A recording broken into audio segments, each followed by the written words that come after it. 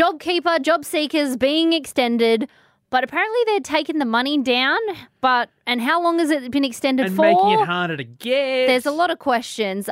Thank God we've got Brent from Next Accounting on the line with us right now to explain it all in simple terms. Yeah. He's our money man. Brent, so can you tell us about these updates that's happened with the JobKeeper, job seeker?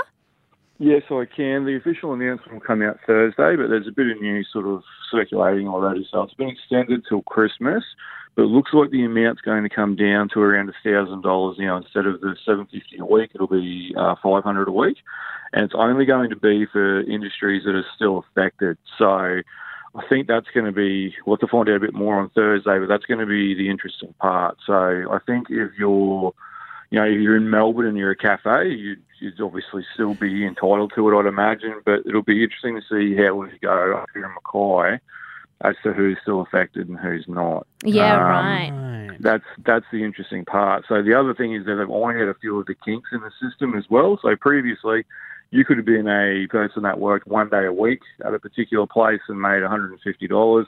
With JobKeeper, you would have to have been paid the $750.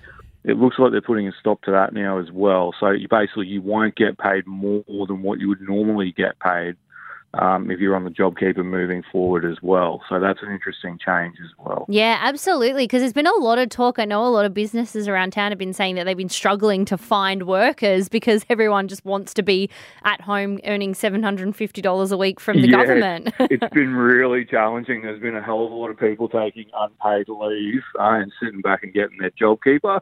I think those days are probably coming to an end. The holiday's over. Yeah, it looks like it. Yeah, I think we might find that change actually comes in before September as well. And I've also, this is a bit of pub talk I was having the other day with some friends. Yeah. What's like in the future? What is all this money that the government's splashing? What does that mean for us? Does that mean like when I go to retire, we're going to have to pay all this money to the government to get rid of all the debt that they're getting themselves into with all these packages that have come out? Yeah, so look, I don't know what they've ended up spending. It's 300 or 400 something billion, right? It's Jesus. a lot of money. So probably about what you guys get paid in there on the radio, actually. So I think move that decimal point about 20 zeros. I think so basically what's going to happen is, every Australian's going to have to pay it back one way or another, right? So government can only make money in a certain number of ways. One of those ways is taxes.